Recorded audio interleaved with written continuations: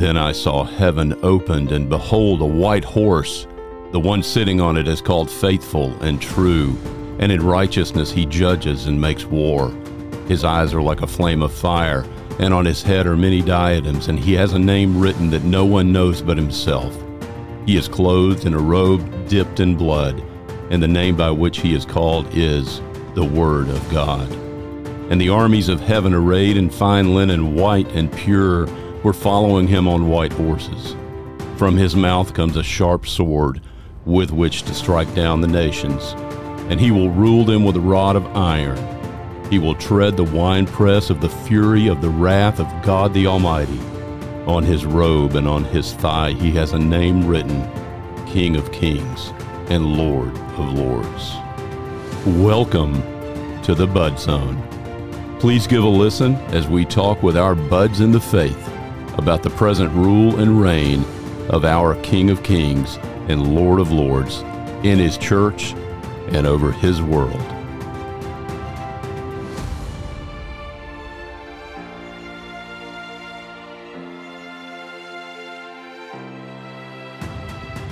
The Life of Robert Murray McCheyne by Andrew Bonar. I remember on one occasion when we met, McCheyne asked what my last Sabbath subject had been. It had been, the wicked shall be turned into hell. On hearing this awful test, he asked, were you able to preach it with tenderness? Certain it is, that the tone of reproach and upbraiding is widely different from the voice of solemn warning. It is not saying hard things that pierces the consciences of our people. It is a voice of divine love heard amid the thunders.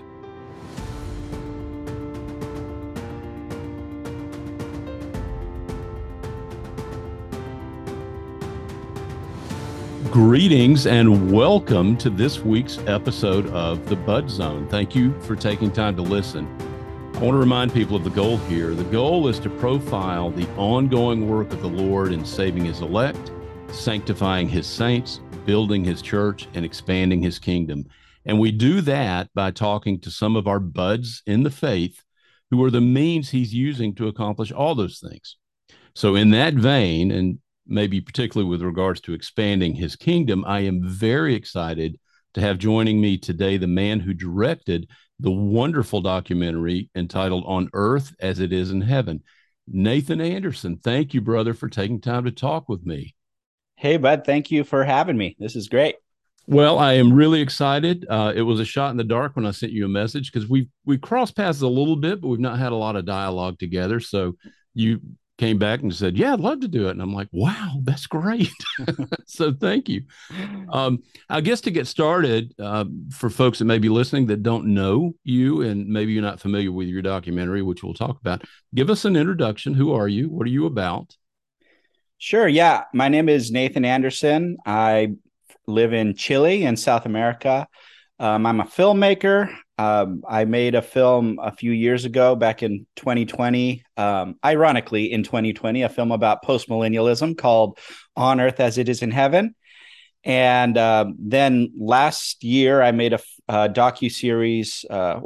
We released it this year through Lure TV called Teach All Nations, which is kind of a follow-up to my first project. So yeah, that's what I've been doing the last few years, working on films and getting to interview a bunch of amazing, very smart people along the way. So it's been a blessing. Well, that's what I consider myself doing here. So I'm on the side of interviewing a really smart guy. So thank you. I do have a question. What is this? I'm looking at your Facebook little bio thing.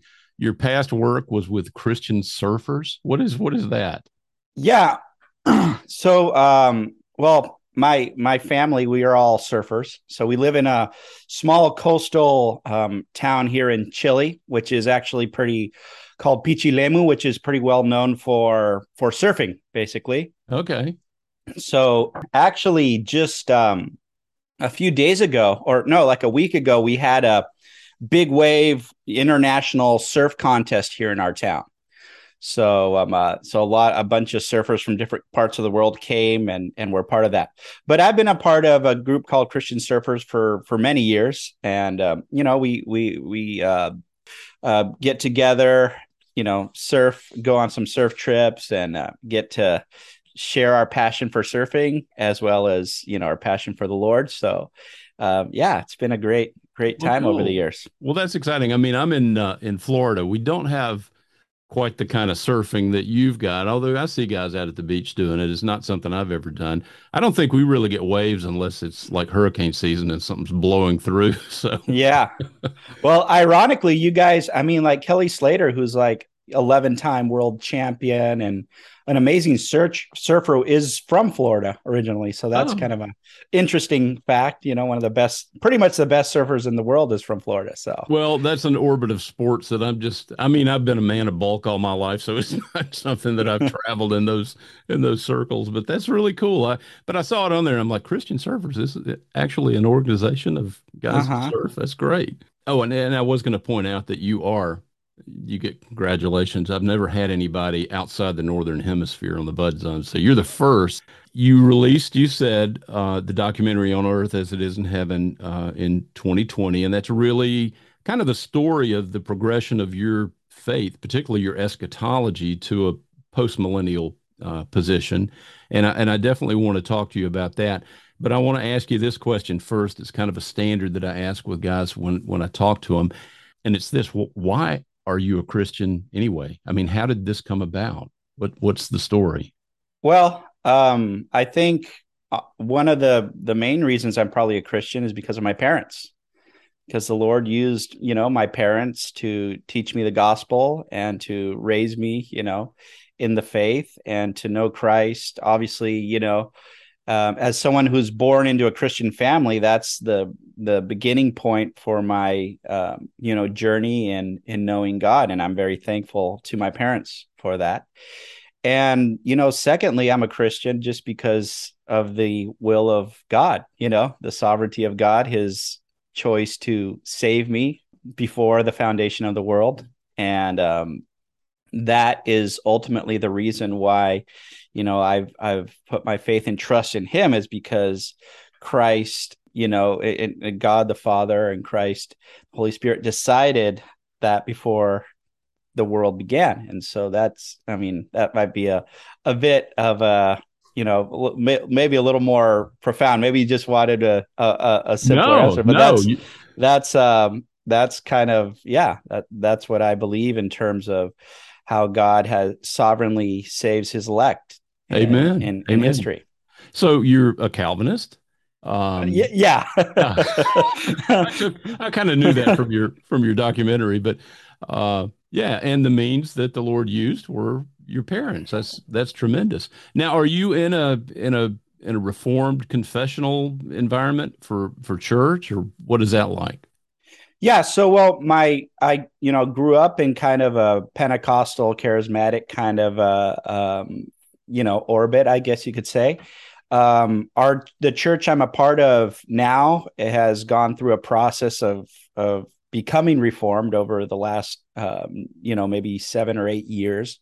Yeah. And so we're still in that process to a large extent, but yeah, that's kind of where I'm coming from, and that's where we're at right now in terms of a reformed confessional Westminster Confession, Presbyterian model Okay. of church. Okay.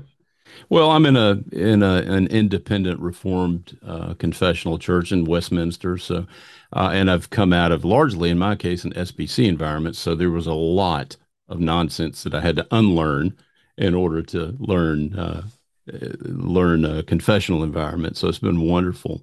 All right, so tell me about this documentary. I mean, what, and you tell the story in the documentary, so I don't want to give away too much of it, but I want people to go and watch this, and then the subsequent work that you've done. But what really prompted this? Why eschatology? I mean, you hear guys that when they convert to, or not convert to, but when they suddenly come to an apprehension of Calvinism, they go through a cage stage. You don't really hear about it so much with eschatology because people just sort of are comfortable with whatever they've been exposed to, and they don't really wrestle with it too much. But what was this like for you? Why did this documentary come about? I started thinking about this documentary back at the end of like 2017, basically. And I only started getting into like video and photography back in like 2015, 2016. So I hadn't been, involved in all of that for a long time. But the main reason I wanted to make the film was pretty simple. Because here in the Spanish speaking Latin American world, there just wasn't a lot of material on the subject of postmillennialism. There was, somebody had translated David Chilton's book, and, there was maybe one or two other books out there, but it just wasn't very well known. And so I had this idea of like, well, I know two or three pastors in South America who are postmillennial, so maybe I'll just interview them and, make this little film in Spanish to just help, people in South America get acquainted with the postmillennial perspective. And so I started doing that, actually. But since I, was starting out, I made a lot of mistakes with the interviews. And so, either the audio or the lighting. And so I was going to have to go back and reshoot these 4 or 5 interviews that I did originally. But then I had an opportunity to travel to the States for a few months. And based on that, I was like, well, maybe I could, I knew Steve Greggs through my parents and through some other people. And so I was like, well, maybe I know he's 45 minutes away from where we are going to be. And so maybe I can interview him. And then I was able to, we visited my sister-in-law up in Washington State. And so I said, well, how far is Washington State from Idaho? And I started looking at the map and I'm like, well, that's not too bad. And so I was able to contact Pastor Wilson and then later on Bruce Gore. And so I just kind of, out of that trip, I was able to do these interviews. And when I got back, we were going through a lot of political turmoil back in 2019 here in Chile. And so it was not really all that safe to travel or to move around. So the people I interviewed didn't live in the town where I live. And so it was like, well, it doesn't look like I'm going to be able to, meet up with these guys to reshoot the Spanish interviews anytime soon. And I just said, well, I have all these interviews in English. I might as well just make it all in English now, And so that's what I ended up doing. And thankfully the Lord, used that maybe to reach a broader audience than I really expected, because, there's at least from my perspective at that time, there was a lot of great ministries like Apologia and, the folks out in Moscow and other people that have a pretty wide audience and that are promoting postmillennialism in the English speaking world. So I didn't really feel like I had something to contribute to that was all that necessary, And so it's kind of interesting that I didn't set out to make a film in English originally, but that's just how it all, worked out in the providence of God. And providentially, I released that on February 15th, 2020.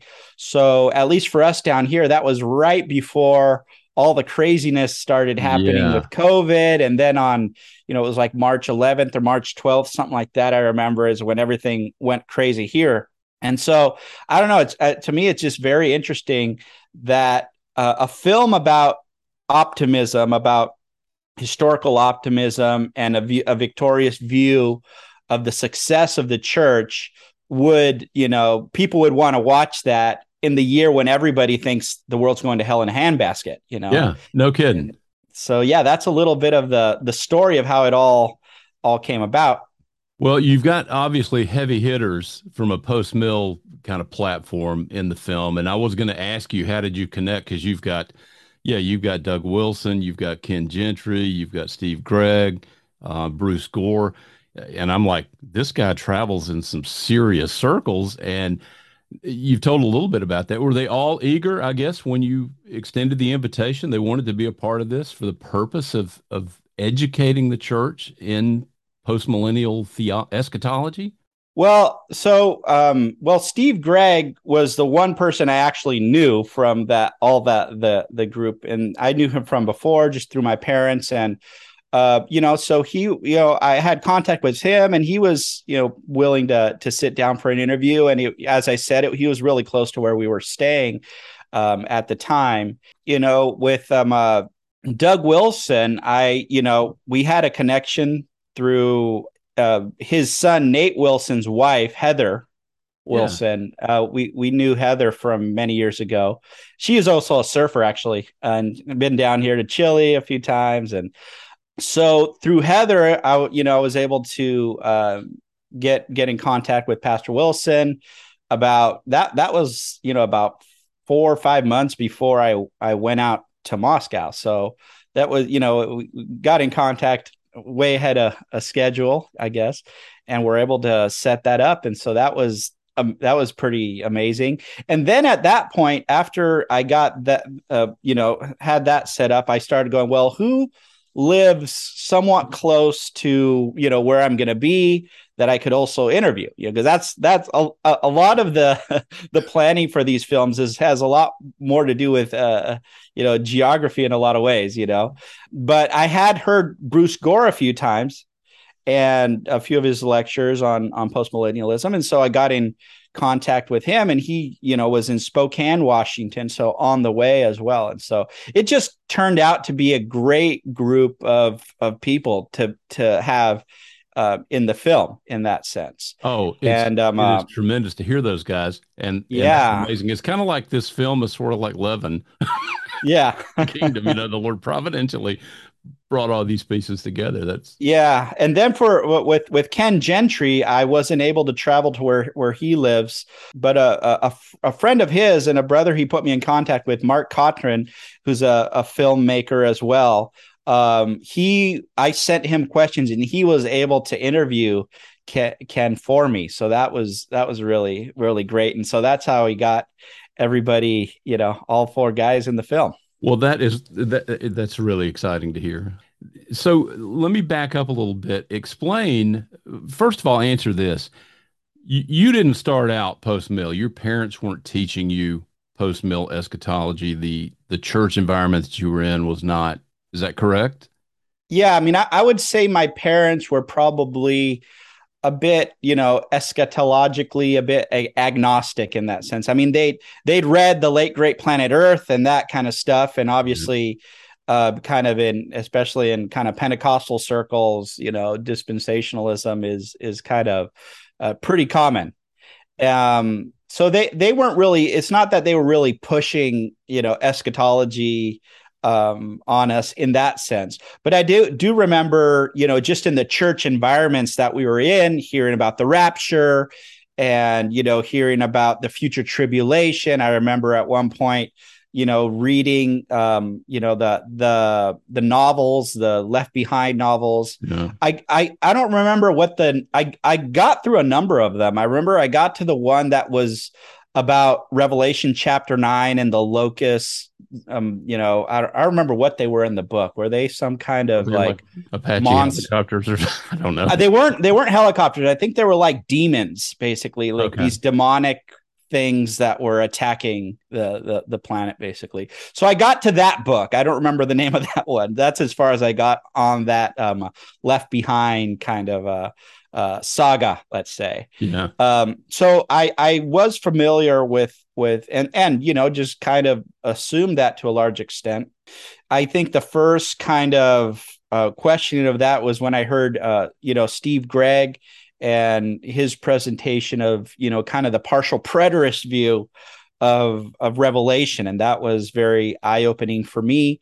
And I braced a lot of that, and then probably about 7 or 8 years later is when I think it was through. I don't totally. I don't remember if it was the lecture series or the book, but Pastor Doug Wilson had this series on eschatology. I think it was 4 or 5 parts, and he had a book which was Heaven Misplaced. And so Mhm. either I read the book and then listened to the series, or vice versa, something like that there, and that really introduced me to the questions related to postmillennialism, which the issue of partial preterism and all that is very interesting, but it actually doesn't get to the issue of postmillennial eschatology in that sense. Yeah. So So go for ahead me, that then. was a second step. was discovering the post-millennial side of things, I guess. Okay.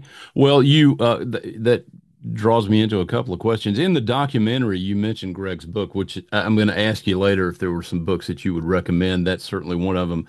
I had read before I saw your documentary, what is it called? Four Views of Revelation, and he kind of walks through the dominant orthodox, what we would consider orthodox positions on eschatology with the interpretation of Revelation. And certainly, the partial preterist explanation seems to be the better fit for all the things that you see. But there's so much before you get to that you kind of have to digest, the Olivet Discourse, obviously being a big chunk of that. But give us your definition. What is postmillennialism? What is it you are adhering to when you say that you're postmillennial? Yeah, I think postmillennialism, and this is where kind of the labels seem to get in the way a bit of the conversation. Yeah. And because all these labels seem to revolve around this issue of the millennium, that is mentioned in Revelation chapter 20, right? And so it seems to imply that the most important aspect of your eschatology is deciding where or when this millennium in Revelation happens, right? Mm-hmm. And so basically that kind of makes everything about, well, is Jesus coming before this millennium, quote unquote, or is Jesus coming after this millennium? And that becomes a debate.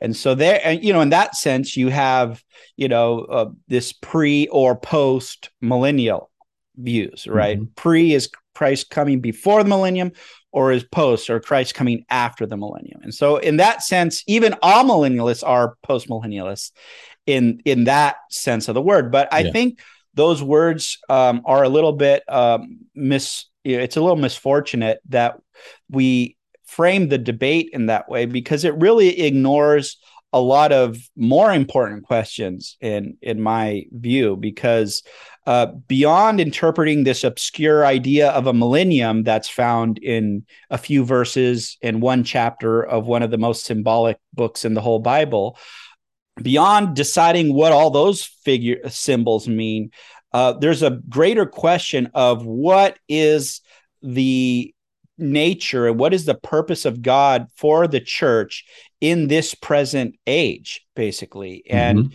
what is the nature of the mission of the church in this world? Did Christ leave his church with a specific task or a specific goal in mind? Or are we just kind of here in a sort of waiting room until he returns, doing what we can while we're waiting? But are we, is that all this is, basically, or is there a mission that actually needs to be accomplished, or that God expects the church to accomplish in history? And I think that would relate more in that sense. I think our eschatology from a postmillennial perspective has more to do with our understanding of Matthew 28 than it does our understanding of Revelation 20. Because even among postmillennialists, I mean, you listen to, or you read Warfield, or you read Ken Gentry, or you read all these different guys, like you'll have differences of opinion or in terms of like, okay, how does every symbol of Revelation 20 line up and what does it mean? Yeah. And so to me, that is secondary or even tertiary in terms of what a postmillennial perspective is. And so for me, postmillennialism has to do with the belief that the church will be successful in discipling the nations in history before Christ returns, that the gospel empowered by the Holy Spirit is sufficient to fulfill that task, right? And so we're not waiting for the second coming of Christ to fulfill that task because the weapons we have currently are powerful enough, right? Yeah. We believe the power of the Holy Spirit, and we believe the power of the gospel is enough for the nations to be discipled, because that's what Jesus asked of his church. That is the Great Commission, disciple the nations, right? So The real issue, I think, I love what you're saying here because I've heard guys and I've read guys that don't really like the label postmillennial because they don't want to attach it to that one chapter out of all of Scripture. It really, the implications are greater. And I like what you're doing from the standpoint of the Great Commission. But I think it's like the church has almost collapsed the entire narrative of Scripture down to individual soteriology. That's all that God in Christ is doing. And we fail to apprehend. We're not really looking. I mean, I'm not. I think, pre-mill rapture guys are. They're looking for this cataclysmic event for the power of Christ to overcome, the issues that we're dealing with in the world. And I think that cataclysmic event happened in his death, burial, and resurrection. And now, because he said in Matthew 28, all power, all authority has been given to me in heaven and on earth, the church has largely misidentified what our mission is. It's not just about getting individuals saved. He said, go make disciples of the nations. Am I looking at this wrong? Yeah, that's correct. But I would also say that is not just a problem for our, dispensational premillennial brothers. I think that is an issue in premillennialism in general, Okay. And it's also an issue in amillennialism. Yes. And I think I think one of the reasons why the debate centers on this issue of the millennium is because on these other things, there's not a huge disagreement between premillennialism and amillennialism. And so what seemed to have happened, kind of especially in the middle of, the 20th century, was postmillennialism was just kind of pushed out of the conversation. And so, there was even a book written back then. It was like, amillennialism versus premillennialism kind of a thing. And so I think what really happens is that they're pretty much agreed that we shouldn't expect, the church to be overly successful in this world. The church is always going to be a minority. It's always going to, it's not going to in any way overcome on a large scale the kingdom of darkness in this world, basically. Mm-hmm. So both premillennialism and amillennialism are agreed on that, and they're both also agreed on the fact that this whole thing ends right before Christ comes back. There's this big cataclysmic event where, if you thought the devil was in control of things now, just wait to the last few years before Christ comes back. Right. Mm-hmm. And so for the, dispensational premillennialists, that event is the 7-year tribulation, and for the amillennialists, that event is a great apostasy that's going to happen, at the end. And so they're pretty much they might argue about some of the details, and obviously there are issues with dispensationalism also, have to do with the issue of covenant theology, and there's problems with that in terms of their view in history. But at least in terms of this idea that Satan's ruling the world, the church is called to be a minority in this world, a small remnant until Christ returns. And the victory is that the devil's not going to be able to totally wipe out the church before Christ comes back. So there are going to be a few stragglers left at the end. That's kind of the optimistic side in that framework, basically. Mm-hmm. And so, but what we're saying is no, we're saying that the victory of the church that Christ will accomplish through the gospel and through his Holy Spirit is much greater than that. It's not going to be a few stragglers that make it to the end. It's going to be victorious in history. The church is going to overcome all obstacles by the power of the gospel. And that the nations will be discipled. The nations, as Psalm or as Isaiah 2 says, they're going to flow into Zion. They're going to be taught the word, the law of God, and they're going to beat their swords into plowshares and their spears into pruning hooks. So we believe that's going to happen, that through the gospel, that it's going to bring about relative peace and prosperity on the earth in latter days. That's basically that's the main point in terms of the differences between the postmillennial view and premillennialism and amillennialism. Okay. Do you think that most people in the church, and now you're in South America, so maybe it is a different environment there than it is, in the American church and Northern Hemisphere kind of thing, Western. But do you think that most people in the church just fail to understand correctly what, at least I would identify as the theme of the Bible? What is God telling us in Scripture? And I would say that it starts with creation, then fall, then redemption, but then recreation, which affects not merely my individual salvation, but, behold, I'm making all things new. It encompasses all of creation.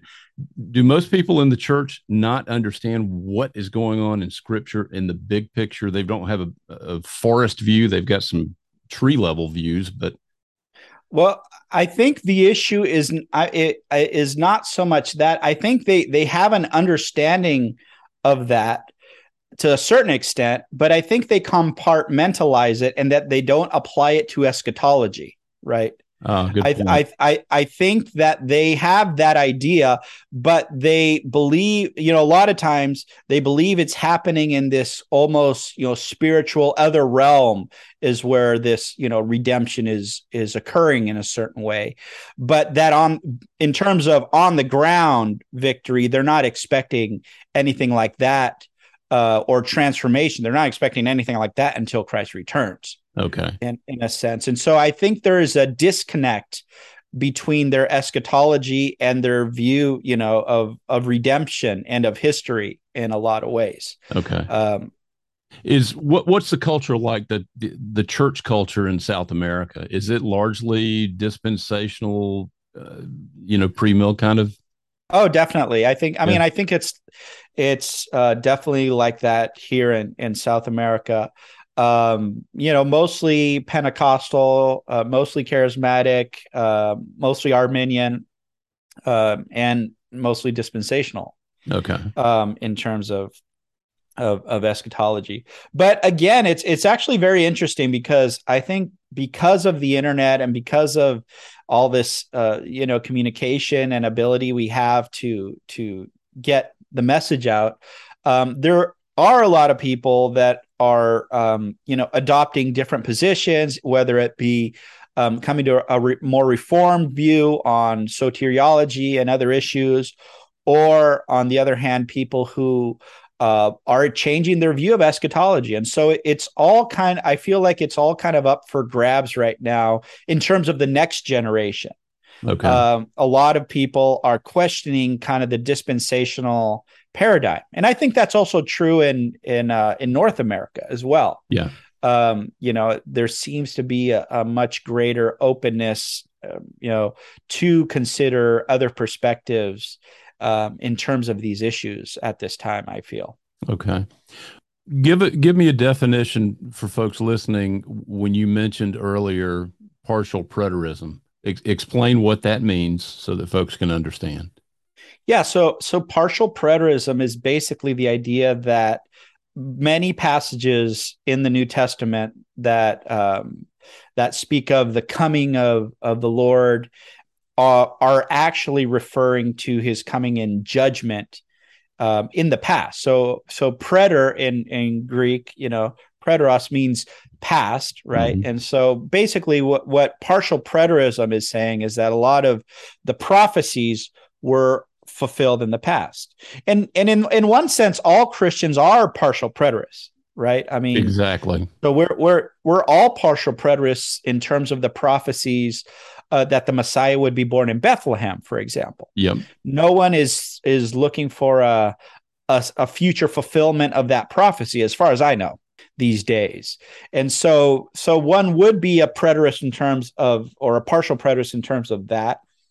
But then, typically when we're talking about passages like Matthew 24, the Olivet Discourse, or the book of Revelation, partial preterists would see large portions or most of those passages as being references to the destruction that came against Jerusalem in 70 AD on the Romans, right, when they Yeah. quelled the rebellion in Palestine, basically. And so that's basically the perspective. And so partial means also the word partial is important because what we're not saying is that all prophecies have been fulfilled. We still, as all Christians do, hope for the second coming of Christ, look for the final resurrection of the dead, the judgment, and all that. We believe in all of those, central doctrines of Christianity. But we also believe that certain passages that at times have been applied to the second coming, we're actually talking about, this destruction of Jerusalem. Yeah. And so that the way it connects with, in some ways, with this issue of eschatology is that the Great Tribulation, as it's often called, we believe happened in 70 AD, and so we're not looking for a future Great Tribulation to happen, basically. Yeah. Now, when you engage with friends or those that would come from a different eschatological perspective, and they're attacking you, not attacking, but they're pushing back on postmillennialism. What is the most common issue that they're coming at you with? Is it the tribulation, the Great Tribulation? Is that a key issue for them?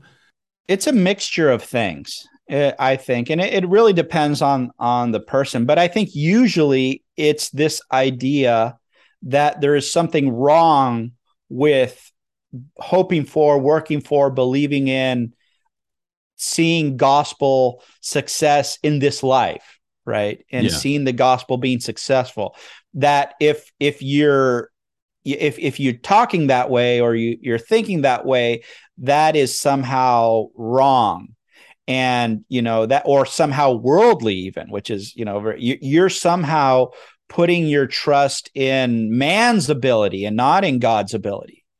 Which is actually quite ironic because, at least most of the postmillennialists I've read and come across were all Calvinists. And so they very strongly believe in the depravity of man, very strongly believe in the sovereignty of God and these things, but they just believe that, God is powerful enough to save everyone he wants to save, despite the depravity of man in that sense. Exactly. And so I think that's probably one of the major confusions, and just this general perspective of decline, that as history moves forward, we're going to go from bad to worse.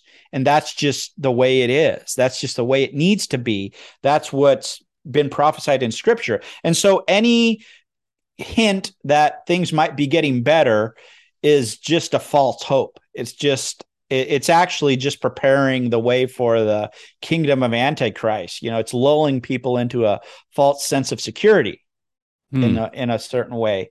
And so I think that basic paradigm of history is probably one of the more difficult hurdles to overcome, right?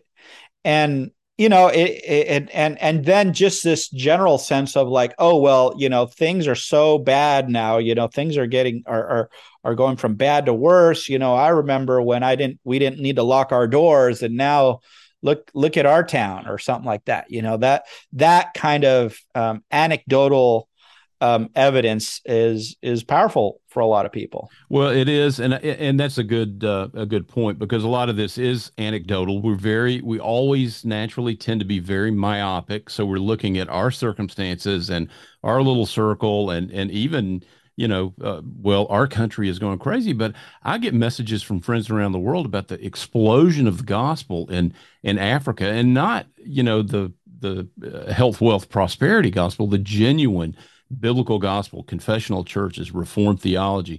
You've got that going on in China. I mean, so the gospel is exploding all over the place. It may look really bleak here, in the U.S. or in the West with regards to the evangelical church, but God is still at work. And the gospel still is the power of God for salvation. So your film, and I just think this is the Lord's providence is just amazing. It comes out, you mentioned it in 2020, COVID, and you are putting out a post-millennial documentary at the worst time in human history with all of the onerous governmental mandates and all the shutdown things. And when that happened, was there a moment where you're like, oh, Lord, I mean, should I rethink this? Well, that's an interesting question because, to be honest, I did not really have high expectations for the film. I kind of just finished it in February, and I was like, well, what do I do now? It's done. And so literally all I did was I just put some subtitles on it in Spanish, and I posted it on Facebook and on YouTube. That's all I really did. Really? And yeah. And it got a little bit of traction at the beginning, but it wasn't a massive thing either. It's not like I woke up one day and I just had millions of views or something. So I put it out there, and then at some point I was able to get it on Amazon. Then later on the Canon app with Canon Press. And so, yeah, things kind of just went slowly progressing in that sense. And then something really interesting happened, kind of halfway through the 2020 is, James White became a postmillennialist. Right. Yeah. And he had a sermon just sharing about his journey to postmillennialism. And at the end of that sermon, he mentioned my movie, and he mentioned how just a certain scene with Doug Wilson talking about, his, that we don't really, pray for our great grandkids and all that. That really, was something that helped him to come to this understanding of postmillennialism. And so that was very interesting because the next day I started to get a lot more views on the movie. And at first I didn't know why. And then somebody mentioned something about James White, because I do follow his ministry. I just hadn't listened to that sermon yet, And so that was really interesting. Well, Nathan, you watch it after this episode drops, you'll get another dozen or so listens. I mean, you'll get the views. This is But that was amazing because literally that I was having maybe like 50 views a day on my YouTube, basically. And like literally that whole week I had like 1,000 views a day. So it was, it was a big difference. That is tremendous. Yeah. So it was, so as I said, it's been an interesting journey with the film, getting to know a lot of people. And the other thing too was that this was in 2020, I released that. Then in, I guess it'd be, what was it? I think it was 2020 as well. Yeah. In September of 2020, I said, well, I guess I got to go out and film another one. Okay. And so I traveled to the States. I went to the Fight Laugh Feast conference, and I was able to interview a bunch of people. And that's when I got most of the footage for Teach All Nations, which is the second project that I released as well. So the first film, kind of was able to open the door for me to, reach out to people like Dr. George Grant. I interviewed Gary North. Did you? Wow, that's wonderful. Yeah. Yeah, no, got to interview a bunch of great people for that second project and release that this year. And so the first movie was definitely probably a good launching place to make another one. And wonderful. So eschatology is important. Why? Well, I would say it is and it isn't important. I would say it isn't important if all we mean by eschatology is, well, what are the details in the minutia of the events leading up to the second coming of Christ, right? Uh-huh. And so in that sense, I don't think it's that important. I don't think it's that important for us to know, every last detail about Christ's second coming. basically, and I think there's many obscure passages in scripture about that people are going to be fighting about for a long time, basically. Yeah. What is the first resurrection in Revelation 20? Is it the saints, coming to life in heaven in the intermediate state, or is the first resurrection, regeneration? Because, Jesus in John chapter 5 speaks of it as a resurrection.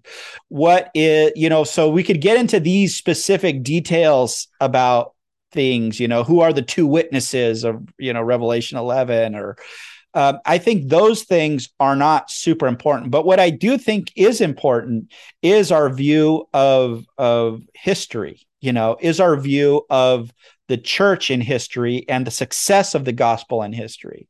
So if we're going to lump that into the study of eschatology, then I do think that is important, because that will ultimately affect how we live our lives. I mean, if I think that the rapture is coming at any moment, and, and this has happened many times. We don't have to look too far back. I mean, think of all the people who believed that the rapture was going to happen in 1981, and how that affected their lives. I mean, the decisions they were making were revolved around this idea that, well, we're out of here in a few years either way. So why think about life after 1981? Why, let's worry about the here and now. The same thing has happened over and over again with people making predictions about, the future. And again, I am obviously aware that not all dispensationalists or not all non-postmillennialists are just making predictions every day about, this year or that year. I'm well aware of that, but either way, they do embrace a general framework, even if they are not willing to say, well, it's going to be March 12th, 2025 or something. Even if they're not willing to put a date on it, they do embrace this idea of like, well, we're living in the last days. Like, there's no way this can go on much longer. And that has an effect on how they live their lives into the future, how they think about their kids and about their grandkids, whether they even believe they are going to have grandkids, right? Yeah. Because in that framework, if we really are the terminal generation, if we really are living in the last days, then there's not much reason to believe we're going to have future generations. And that will influence the way that we work and the way we labor in the gospel in this world, right? Yeah. We're not going to be building institutions and things that will outlast our lifetime, or at least we're not going to be working towards that consciously, right? Because if we don't believe there's much after our lifetime, then what's the point? Well, and I think that's how I view it. The implications for our obedience is really what your eschatological view affects. And yeah, like you said, if I'm just waiting to kind of get raptured at any moment, this sort of imminent return kind of thing with the issue of the rapture, how motivated am I going to be to go out there and fight abortion or transgenderism or, the decline of the schools and all the apostasy that we see in the culture? Well, it's supposed to be that way. There's not really much I can do. So what I would say, in fact, Dr. Sandlin and I had talked about this a few weeks ago, there is a happy inconsistency because people that even hold that position, like you're saying, they are out there fighting against these things. They instinctively know that this is anti-Christian, it is anti-God, it is contrary to truth. And so they're standing against, LGBTQ, they're standing against all the apostasy. And I think the COVID issue, I think the Lord facilitated that to push people to respond because the tyranny became so obvious. And we know that that's wrong. And you mentioned history, and you look back through the history of the church really in the last 500 years even, and we see what's the sphere of the church supposed to do with regards to the sphere of the state, of the civil government. And so you see people that have come out of a dispensational standpoint, rightly defending the church and pushing back against that sort of onerous tyrannical oversight. So your eschatology does have an impact. Yeah, I think that's very true. And in fact, I have a program I do in Spanish where sometimes I respond to different things. And there was a guy who had recently become, very passionately dispensational.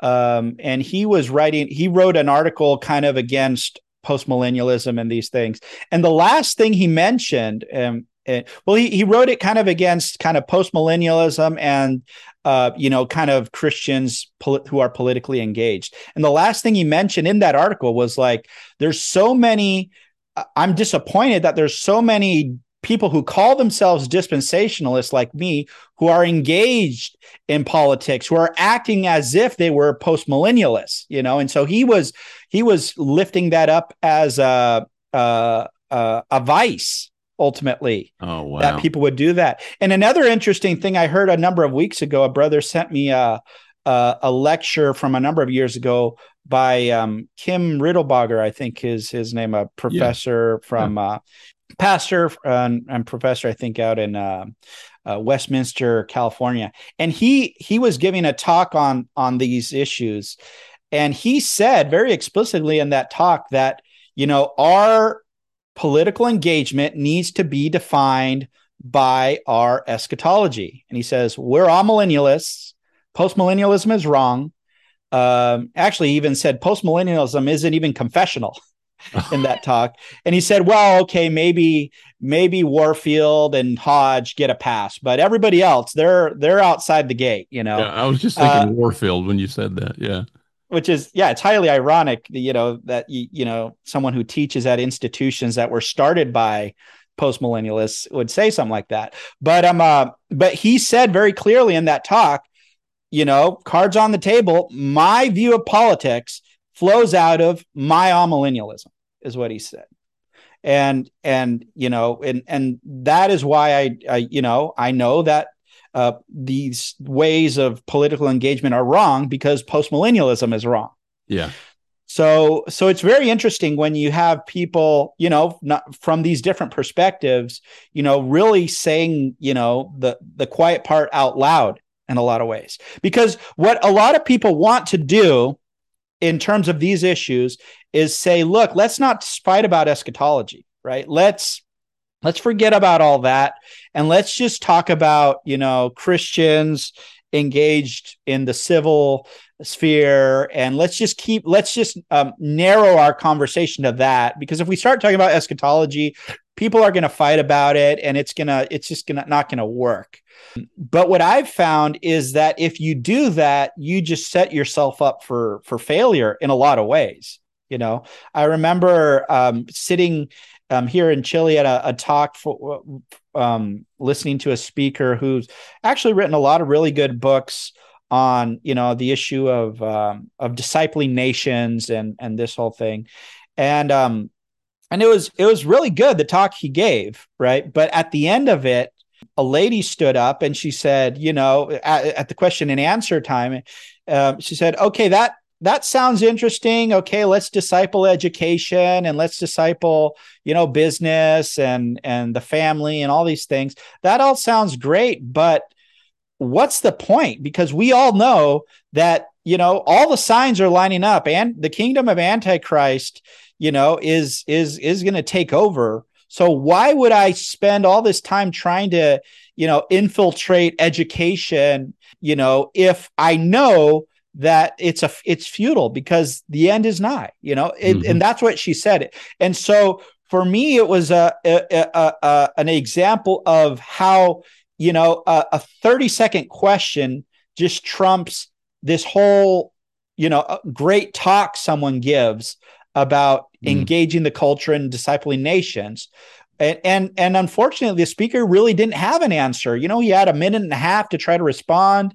And it was kind of like, well, maybe that might be the case, but, we just kind of have to do it anyways, Oh, goodness.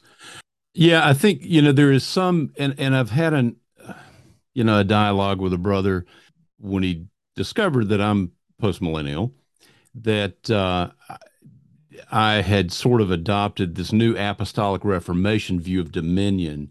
And I'm like, no, no, no. We're talking about two completely different things. Christ prevails through the power of the gospel because he has all authority. And he's given us examples in scripture, parabolic examples of what the kingdom of God is going to be like. It is not born of a cataclysmic event. It is leaven. It is like a mustard seed, and it is precipitated by the power of God to save in the gospel. It's not that we're necessarily trying to take by conquest, because the other part of all of this is the theonomic side of it. We don't want to take over government and institute Mosaic law across the land. That's not what this postmillennial view posits. Yeah. We believe Christ is going to prevail. We do believe that he says, "I have overcome the world." There are implications for us as a result of that. But it is interesting that sort of view prevails. That what's the point? Well, the point actually is you've been commanded by your Lord to go do these things. But that's an interesting issue right there, because we've been commanded.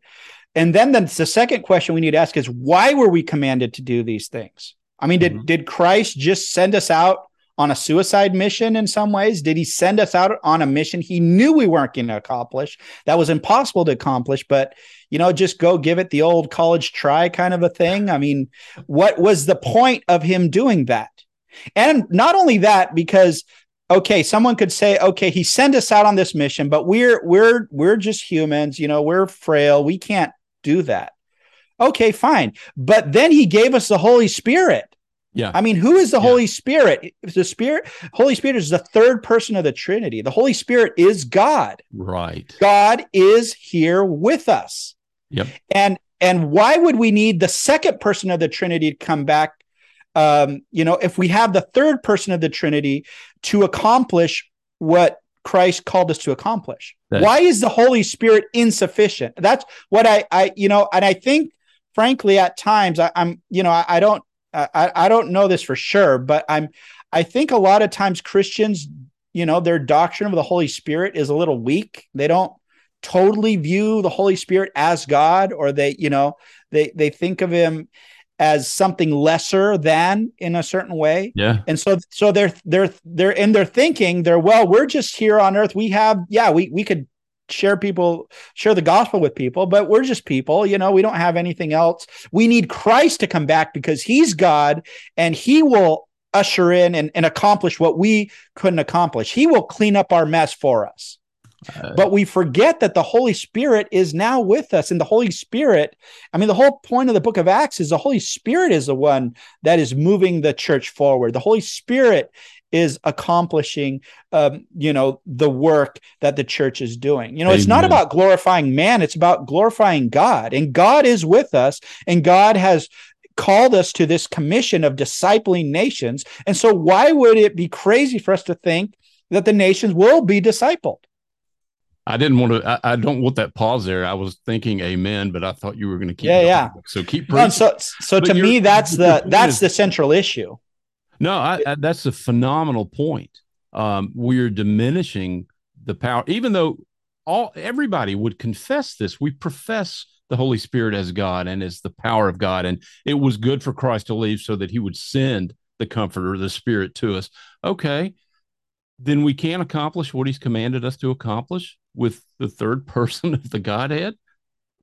There's either two options. Either the gospel and the Holy Spirit are insufficient to accomplish those things, right? Like the nations, just the power of the devil is too much. The gospel and the Holy Spirit cannot overcome the power of the devil. And therefore, North Korea is always going to be North Korea. China is always going to be China. And, these strongholds are just, never going to be taken until Christ comes back. Yeah. Either the weapons that we've been given are insufficient for the task, right?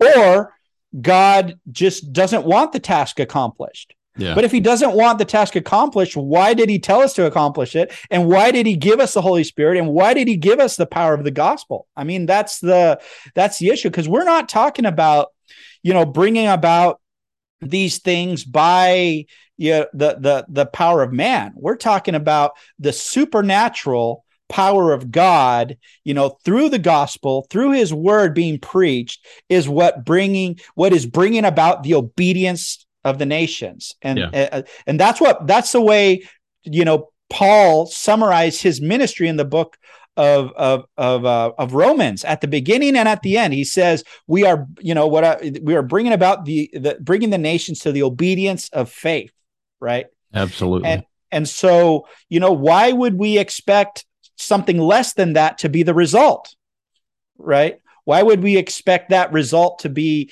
unattainable if Christ has given us the means by which that will be accomplished? And I'm not saying that's going to happen tomorrow, right? We believe the kingdom grows slowly. We believe the kingdom grows like leaven or like a small mustard seed. And so obviously we can have, setbacks. There can be persecutions, and there can be moments when the kingdom of darkness looks very powerful and in that sense.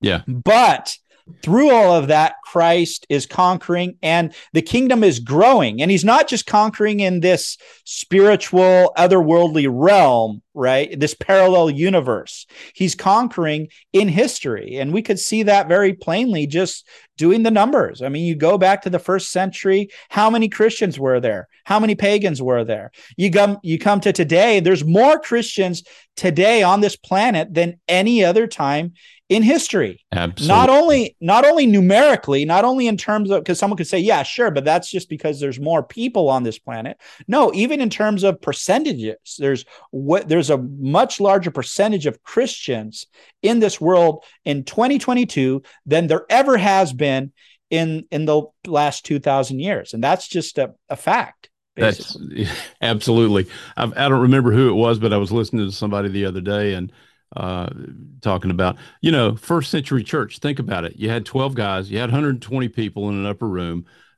You can't even measure that as a percentage of whatever the world population was at that time.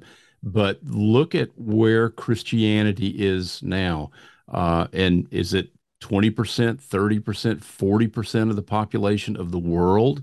Yes, the kingdom is growing. Now, in our context, maybe it looks all dark, but we're very myopic, and we can't be that way. We need to look at the big picture and what the Lord is doing globally through the power of his gospel and the work of the Holy Spirit. So when you look at the church then, and I kind of asked you this earlier before we kind of started, do you see more people now really since the COVID nonsense hit? Do you see people moving towards a post-millennial? Do you have a view that it's becoming more popular? You kind of alluded to that. Well, I guess in my case, I might be a little bit biased because since I made a film about post-millennialism, a lot of people who are interested in the subject are reaching out to me, or I'm in contact with a lot of people related to that. And so I wouldn't know, I guess. But from my perspective, I'm getting, messages from people every day from different places in the world who said, hey, I saw your movie. And I mean, that just totally, led me down this path to change my view on eschatology. And that change led me to, view my work differently, to view my calling and life differently. And so I'm getting messages from people, with that kind of feedback all the time, which is, just truly a blessing. That's in that good. Sense. And so it seems to me like things are growing. And another indicator is, there's a lot of pushback towards postmillennialism and the issue of theonomy, which, for a lot of people, that's just one and the same. And these days, which is very interesting because, if theonomy died out in the 80s or 90s, why are people responding to this dead movement? Yeah. Why are people responding to these things? So, there's seems to me to be a lot of conversation about these issues at this time. And so, yeah, I think something's happening.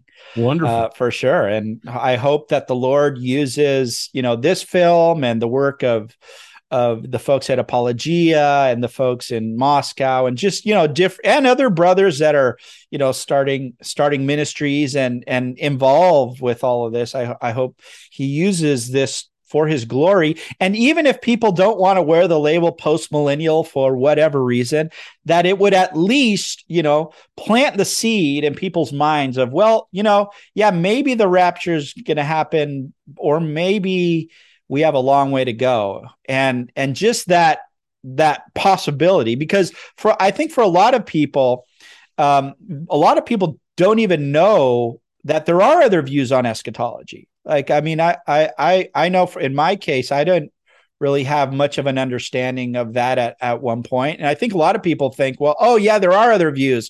There's the pre-trib, post-trib, mid-trib, like that's as far as the diversity goes. And so even just to know, like, wow, okay, so a lot of Christians, to me, what's very interesting is so many Christians that people, or so many people that, Christians might recognize their name, someone like a William Carey, or someone like, I don't know, like a Jonathan Edwards or George Whitfield, to come to know that these guys actually held to a post-millennial perspective is a big deal, because that's something that's just totally ignored by most people that write about these guys in the present day, basically. So just to even communicate, those kinds of things is I mean, John Wesley, like who knew that John Wesley was a post-millennialist? Yeah. Right. In that sense, that's just not common knowledge. And so I think it's helpful to at least, at the bare minimum, be like, wow, okay, so these post-millennial guys, they're kind of weird, but, there's a lot of other Christians that seem to be solid down through history that were also post-millennialism. So maybe they aren't, as weird as I thought they were. Yeah. No, I keep a cheat sheet in my my little journal here when I engage with somebody, which is normally online, or somebody sends me a Facebook message or something like that. Here are some names that but you didn't know were post-mill. And I've got like Matthew Henry, John Owen, Jonathan Edwards, Charles Hodge, Albert Barnes, W.G.T. Shedd, R.L. Dabney, Warfield, Machen. I mean, all these guys. It's like you didn't know that, did you? Now, I'm not telling you need to pick a celebrity and adopt their position, but it is an orthodox position that if you haven't looked at, you need to consider it, because it does have implications for how your faith will grow and your obedience will be exhibited in the place wherever the Lord has put you. So I think that's tremendous. When you look at the church at large today, let me ask you just two quick questions, and I want to respect your time, but what do you see that most concerns you, and what do you see that most encourages you? And you're a post-mill guy, so there's all kind of stuff for you to be encouraged about, I'm sure. But I don't see anything all that different in terms of concerns in some ways, because I mean, it seems like just the general division, denominational differences and fights that have been going on for a very long time. I guess one thing that is concerning has been, especially in this area of the engagement of the church with the culture, as we've seen a lot of freedom seeming to be disappearing in large parts of the world, as we see, governments starting to grow more tyrannical, in this present time. I mean, I'm in communication with brothers in Australia, and even here in Chile and other places, and in the States, obviously, but the church, or at least a lot of the big figures in the evangelical movement, a lot of them don't seem willing to take a stand, and seem like, seem to be just quoting the party line, and seem to be just going along with that agenda. And so that's obviously very discouraging. But the flip side to that is that a lot of people are, a lot of churches, a lot of pastors from different denominations and different backgrounds are pushing back and are saying, no, this is wrong. we are called to worship. That's the government does not have a right to come in and tell us to shut down our worship services, Mm-hmm. and so, but it's coming from different directions. And so you'll have a very orthodox, Presbyterian, church just going along with all this stuff. And then you'll have, another, charismatic church resisting.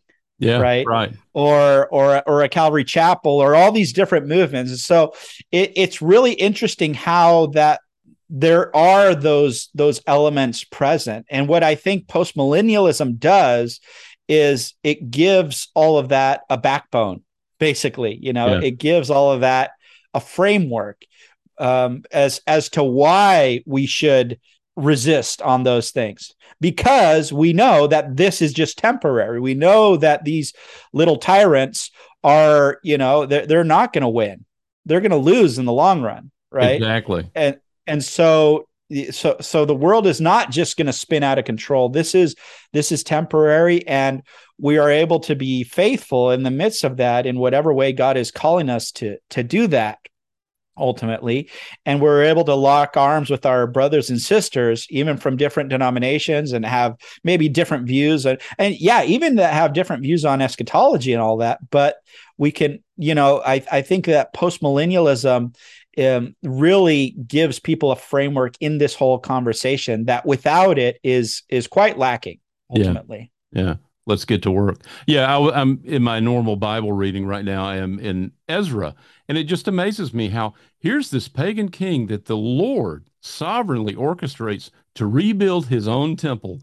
Can that happen today? Of course, I've got faith. The same God that orchestrated those things in that time is the same God who has sent his Spirit now to accomplish, his Alpha to Omega purpose in the world. So, yeah, that's wonderful. Now, here's kind of a concluding question I ask folks.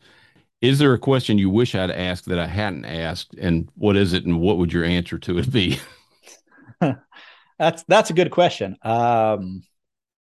I guess maybe it would be interesting. It would have been interesting to talk a little more about, kind of postmillennialism and the whole like New Apostolic Reformation, theonomy, all those kinds of issues a little more, or something like that. Because to me, it's always very interesting when people, because you mentioned briefly that a friend of yours, was saying, oh, well, that's dominionism or something like that. Yeah. Yeah. To me, it's very interesting how people make those associations, right? Because number one, as someone who's grown up kind of in Pentecostalism and in that kind of whole arena that people call the NAR or whatever. Yeah. Most of the Pentecostal world is actually dispensational, right? And so nobody's attacking dispensationalists going, oh, well, you're wrong because Pentecostals are dispensational, right? But for some reason, people think it's a great argument to say, well, postmillennialism's wrong because of dominionism, or because, this prosperity teacher or that guy said something that sounded kind of postmillennial at some point, And what's important to know about that whole arena is that most of those people, it's not like they have this detailed eschatology either. They've just heard, things here and there, sometimes from postmillennialists, granted, I mean, a lot of those people read some Gary North or read some folks like that, but obviously they apply it in a theological framework that's completely different in a lot of ways. And so that's where I think it's, to me, it's important to point out to people, just because someone happens to be, a Pentecostal and also happens to be postmillennial doesn't mean postmillennialism's wrong any more than the fact that someone's Pentecostal and is a dispensationalist makes dispensationalism wrong. Ironically, though, Darby, who founded dispensationalism, he was very anti-charismatic. Yeah. So, that, which is to me, it's very ironic that I remember somebody responded to one of my videos in Spanish at one point. And he was like, you're leading people away from our heritage, which is dispensationalism, like our Pentecostal heritage. I'm like, well, did you know what Darby thought of Pentecostals? I mean, the Irvingites of that time were, he was not a fan of all that. So, Yeah. so really you could make like, there's been people from amillennial, premillennial, postmillennial, and all these different perspectives, That's basically. true. That's true. And so to try to demonize a view just because, some wacky group, I mean, you could do the same thing with premillennialism. I mean, think of the Munster Rebellion people, or think Right. of, like, I mean, the JWs and all this. I mean, there's all these different groups that are wacky and strange that have held to premillennialism. And so, but that obviously, that we don't say that is an argument against premillennialism. And the same thing goes for postmillennialism or amillennialism. That whole guilt by association thing is unfortunate, but it's common these days. Do you then see a connection between Genesis 1:26, the cultural mandate, the dominion mandate, and that was given before man actually is created? Let us make man, let him have dominion. Genesis 1:26 and the Great Commission. Do you see a connection between those two things? Yeah, definitely. I mean, I think there is we take part in the work of redemption, but also and in the work of dominion and of the cultural mandate, right? And I mean, that's a big part of this as well, because if we do have a long way to go, right? If there is a lot of time, then we do have this calling to take dominion over the earth, to really glorify God through the work of our hands in all these different areas that He has called us to, basically. And so I do think there's an important connection there for sure. Okay. In that sense. And actually that's something that we explore, George Grant and Gary North, these different guys, and Teach All Nations, Okay. that's kind of a big part of the focus of that. The focus of that series is, okay, so we've talked about eschatology a bit, but what practical implications flow out of that? And so that's what we look at in my next series, basically. Well, maybe you should come back and we can delve a little bit further into the whole theonomy. That's a huge issue, and in a very superficial way, when somebody asks me about that, I'm like, well, what do you prefer? Do you prefer God's law or man's law? I mean, those are your only options. It's either theonomy or autonomy, and Yeah, autonomy obviously isn't working. But maybe you come back sometime. that would be I great. would I'd love love to to. hear you teach on that. That'd be wonderful. You can send me messages beforehand so I can ask the smart questions, and then you can respond to them. What do you have? And I didn't prompt you on this before, and if you want to, you can send me links or anything. But if somebody were genuinely and sincerely looking to investigate postmillennialism, obviously we're going to point them to this documentary that you've made. We'll point them to the next one that follows it, Teach All Nations, and then you mentioned in the documentary a couple of books. But do you have any resources that you would point people to, books or? Well, one great place to start and get everything in one place is the Canon app. Has, that's with Canon Press. You could watch my movie on YouTube, but you could also watch it on the Canon app. And there's a bunch of audio lectures, and there's Doug Wilson's book Heaven Misplaced, Mhm. on audio there, I believe. There's also there's a series by Ken Gentry on there, like multiple, I don't know how many parts. It's like 10 parts or something like that on Okay. postmillennialism. So there's a number of resources like that. That would be one good place to kind of get everything in one place. And I mean, obviously read Ken Gentry. He Shall Have Dominions, a great book by Ken Gentry on that Mhm. subject. Another great, actually a really good book is by Keith Matheson called Postmillennialism, An Eschatology of Hope. Yep. That's it's a somewhat shorter book, but it's very condensed with a lot, and it covers a lot of ground. Like I don't think I've read a book on postmillennialism that covers that many topics in such a condensed format. So, like if you're someone like me who, it's hard to get through long chapters and all that, that would be a great place to just get, a good resource for the issue of postmillennialism. And if you want to just really be encouraged, Ian Murray's Puritan Hope. The Puritan Hope. Yeah. That's just a great book. And so, yeah, there's a lot of resources available.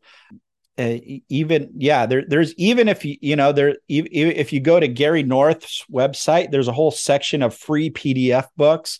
A good number of those are on postmillennialism. So if you just want to, if you're like, I don't even want to invest in a book right now, I just want to read a little bit, and you're okay with reading on a computer, there's resources there. So there's a lot of different options today, in terms of, for free or not very expensive to get more information on all these topics. I'm glad you mentioned that, Gary North, because you had mentioned earlier Chilton, and I have been emailing with Gary DeMar about republishing, which apparently is in the works, Days of Vengeance. Well, it's on Gary. You can download the PDF of David Chilton's book, Days of Vengeance, which is his commentary on Revelation. So I did that, and I printed it out. It's like 800 pages, and I've got it in a notebook. And I spent about probably 6 weeks, working through it. And it's like, lights just sort of go off. But it's very different than the context that I grew up in the church. It's completely different, but very provocative. And that is on Gary North's site. You can download a PDF, although DeMar American Vision, I think, has got it for republication. Yeah. Sometime soon. The other book, and I can't remember the name of it, that Chilton wrote, was Paradise Restored. Paradise Restored is available. You can get that. Yeah, that's a good book. So. Mm-hmm. Yeah, so there's a lot of good resources, a lot of good books, teachings. Check out Jeff Durbin's lectures, or Doug Wilson, or Bruce Gore. Actually, is a great resource if you guys haven't checked out Bruce Gore's channel on YouTube. He has some great lectures on. I mean, he goes through just even the whole history of eschatology in the church, and there's some really good resources from Bruce Gore. Oh, it was so interesting hearing him give some of that historical background in your documentary. That was really helpful. Yeah, and he, on his YouTube channel, he has just all for free, probably hundreds of lectures available there. So definitely check that out as well. Okay. Well, what any projects underway right now? You just finished this last one. What's next? Well, I'm going to be traveling in October to go film some stuff for my next project. Still haven't, I'm still ironing out a few things with what it's exactly going to look like, but probably going to dive a bit deeper into the issue of theonomy, into the issue of God's law and its relation to postmillennialism, basically. And so that's kind of what I'm working on right now. I've already done a few interviews for that, but still very much in the works. So that's going to be either it's going to be Teach All Nations season 2, or it's going to be, I don't know, maybe have its own name. It's still very much in the works right now, but I'm filming in October, so I have to have something ready by then. So we'll see. Well, very good.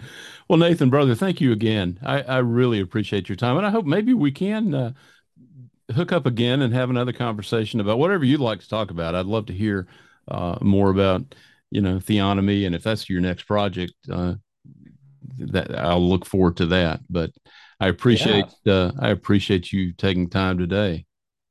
Thank you. Yeah, no, it's been a great conversation. Love to come back sometime for sure. You are now leaving the Bud Zone. Thank you so much for listening. I would also encourage you to listen to a podcast that I happen to co-host with my pastor, Dr. Andrew Smith, called Truth for You. You can find Truth for You on the Christian podcast community. Thanks again for listening, and just a reminder, no doctrines have been harmed during the recording of this episode. God bless you.